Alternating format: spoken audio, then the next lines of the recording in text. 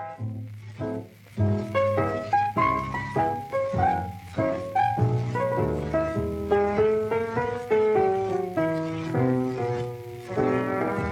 one to talk with all by myself.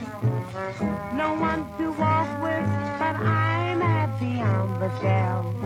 Misbehaving, saving my love for you, for you, for you, for you.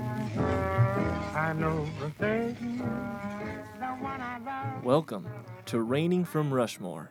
Today we tip our top hats to the grand Abraham Lincoln, 16th President of the United States. This demigod of a man forever changed our nation into the wondrous land we know today. Though, ladies and gentlemen, the road for Mr. Lincoln was not easy peasy lemon squeezy, but rather it was a true-to-life materialization of an unstoppable force meeting an immovable object. And as always, today's history comes from Cave Painting 4, Iteration 7 of American History.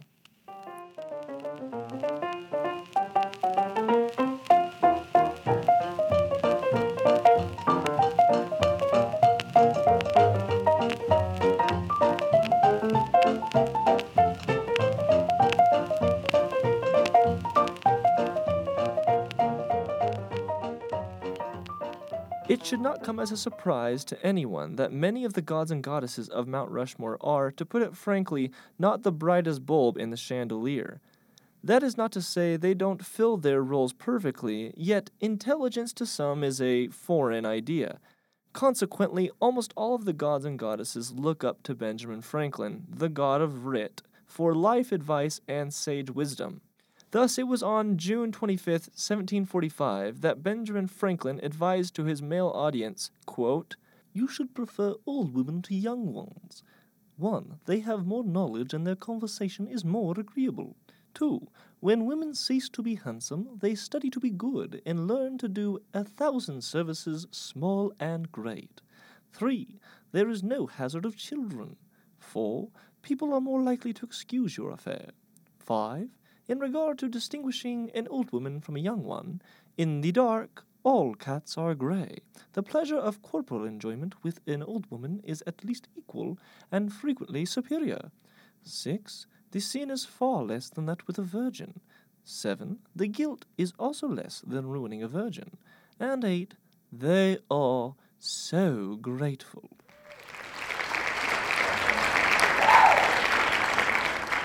Immediately, across both mount and earth, gods and mortals, the young, beautiful female brides were shoved aside and left alone to endure a lonely life of a spinster, while the widows and cougars of America were driven to extinction as they were jubilantly betrothed and wedded through holy matrimony by every young athletic male suitor across the continent.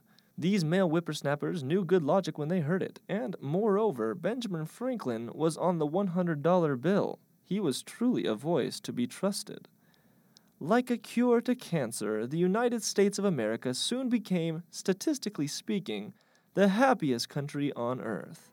As the elderly brides would gather together to sew and drink tea, the young men congregated merrily, where they wrote declarations, drafted constitutions, revolted against their mother government, and played in the swimming pool to work on their tans. And then, like a cure to cancer that evolves into a crippling disease which turns the human population into vampire zombies in the 2007 movie I Am Legend, the pool became boring, tans turned into skin cancer, independence was gained, and intense, insatiable boredom set in. Though the elderly wives were indeed so grateful for their husbands, the men wanted more. It was on a hot day in May of 1808 that George Washington sat atop Mount Rushmore. He looked down to earth and beheld the innumerable white families taking land away from the Native Americans.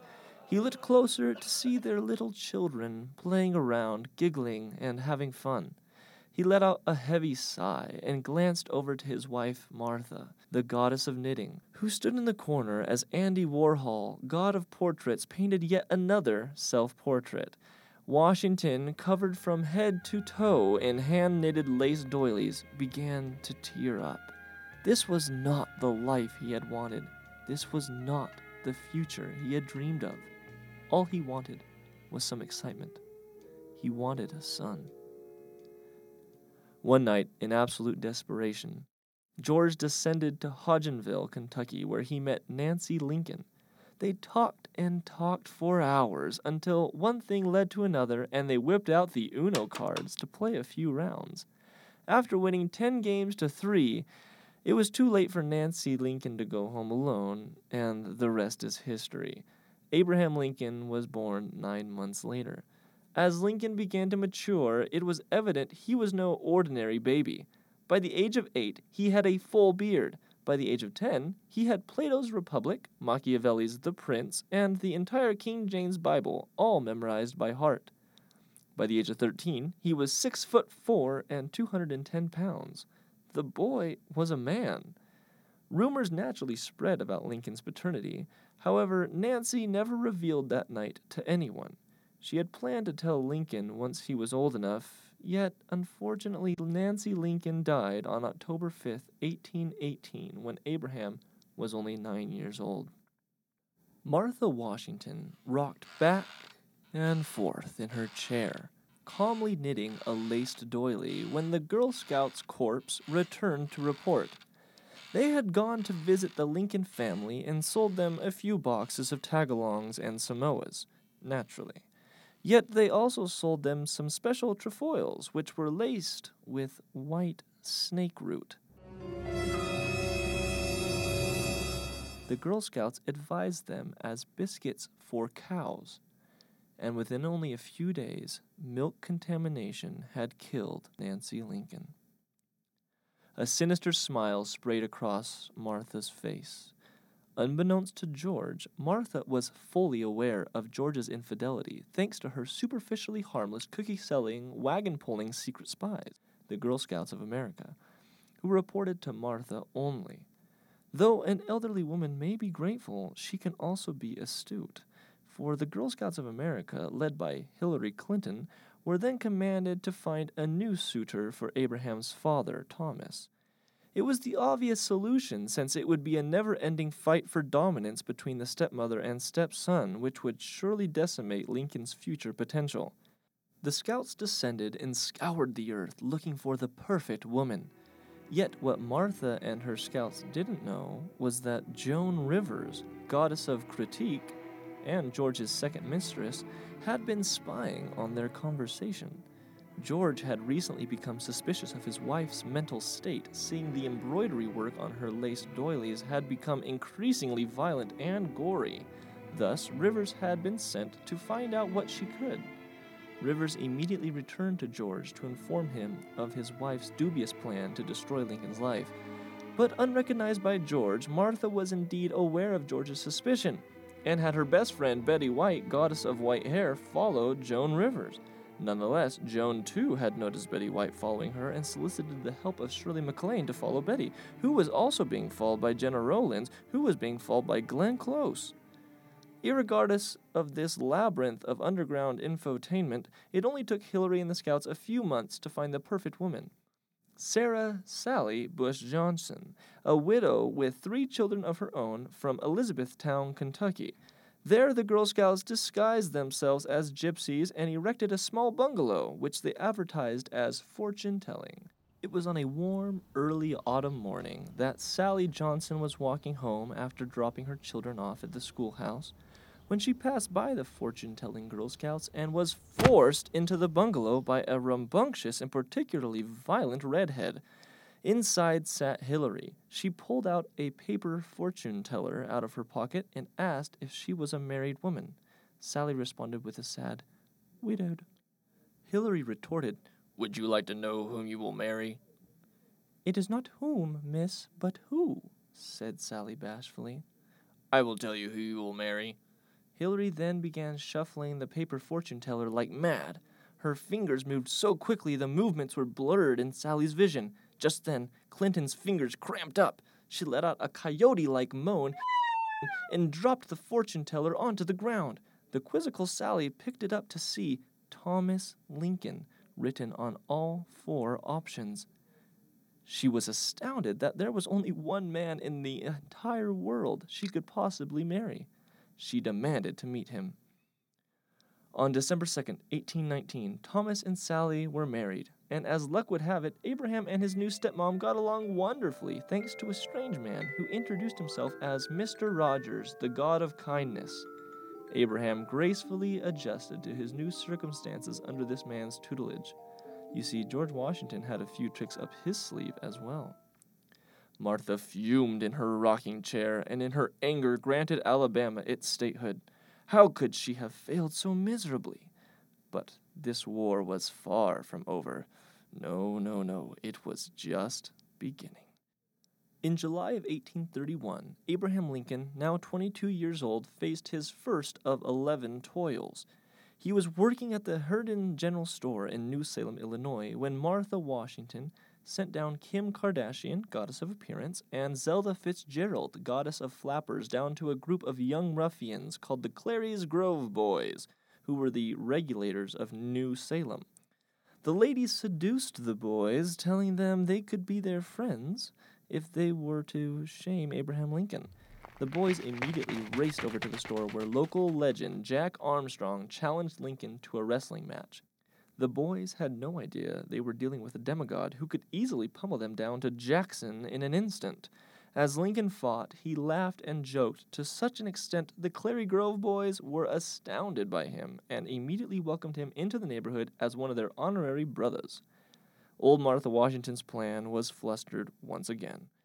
Not only had she failed to shame Lincoln, but Kardashian and Fitzgerald had fallen in love with a couple of the boys and didn't like Martha's newest Instagram post.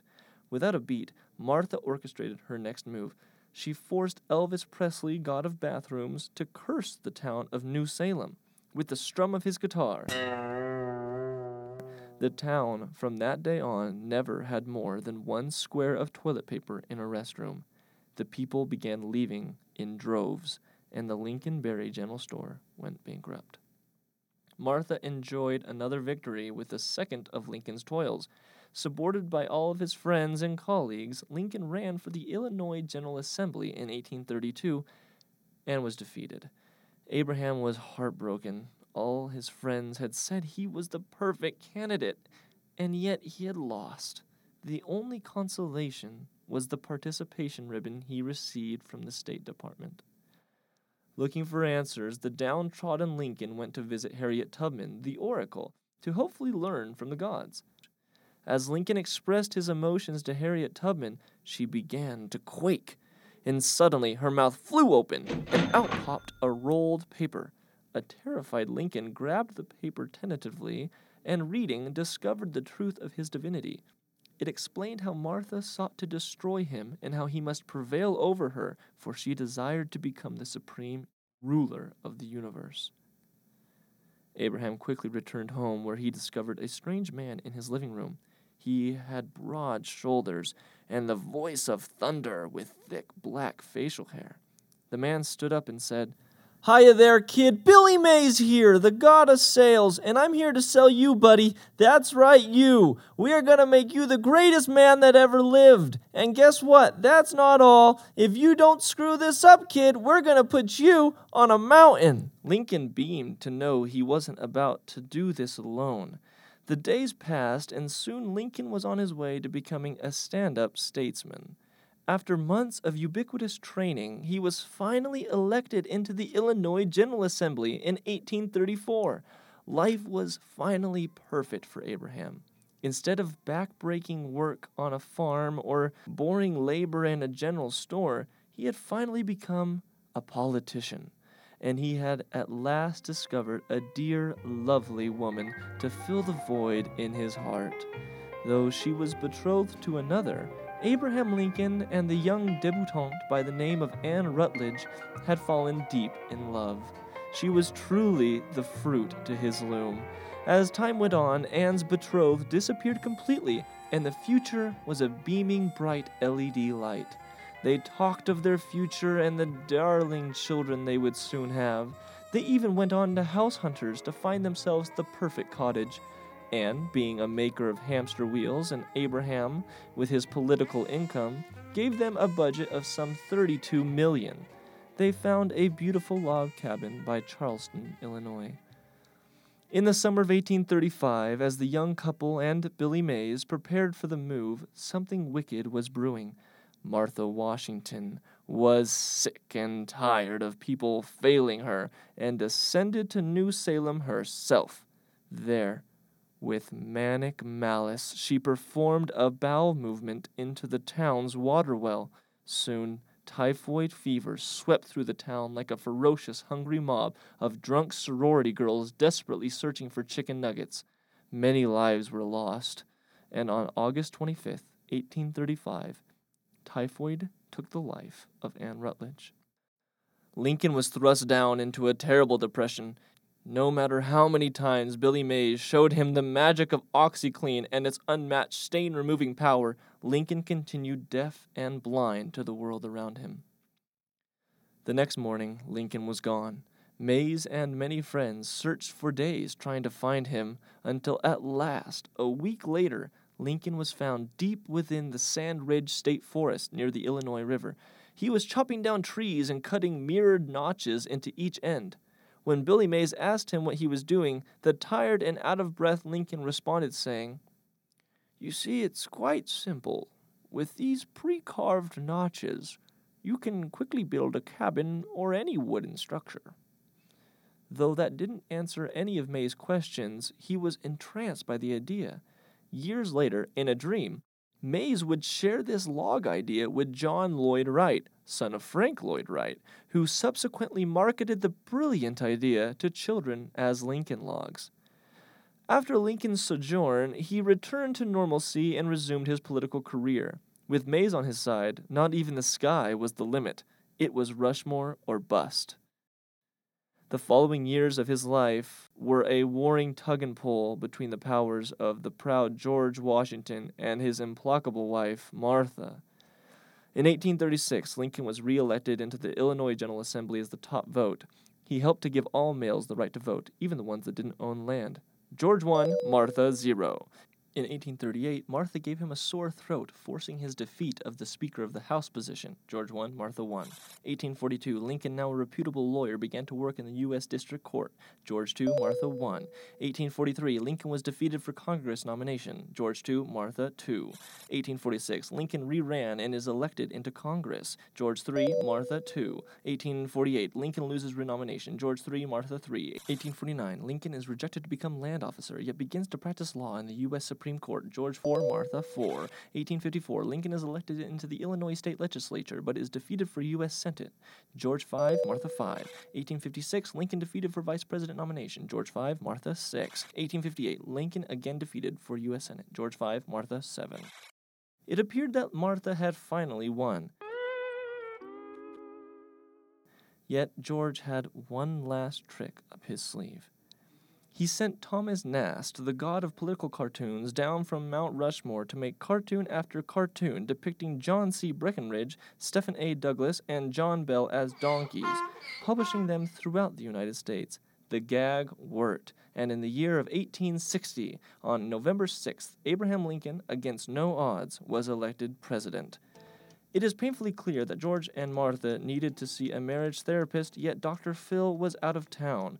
Thus, with nothing to stop her, Martha unified the women spies together, namely Joan Rivers, Betty White, Shirley MacLaine, Jenna Rowlands, and Glenn Close, to form the evil supergroup, the Cougarettes.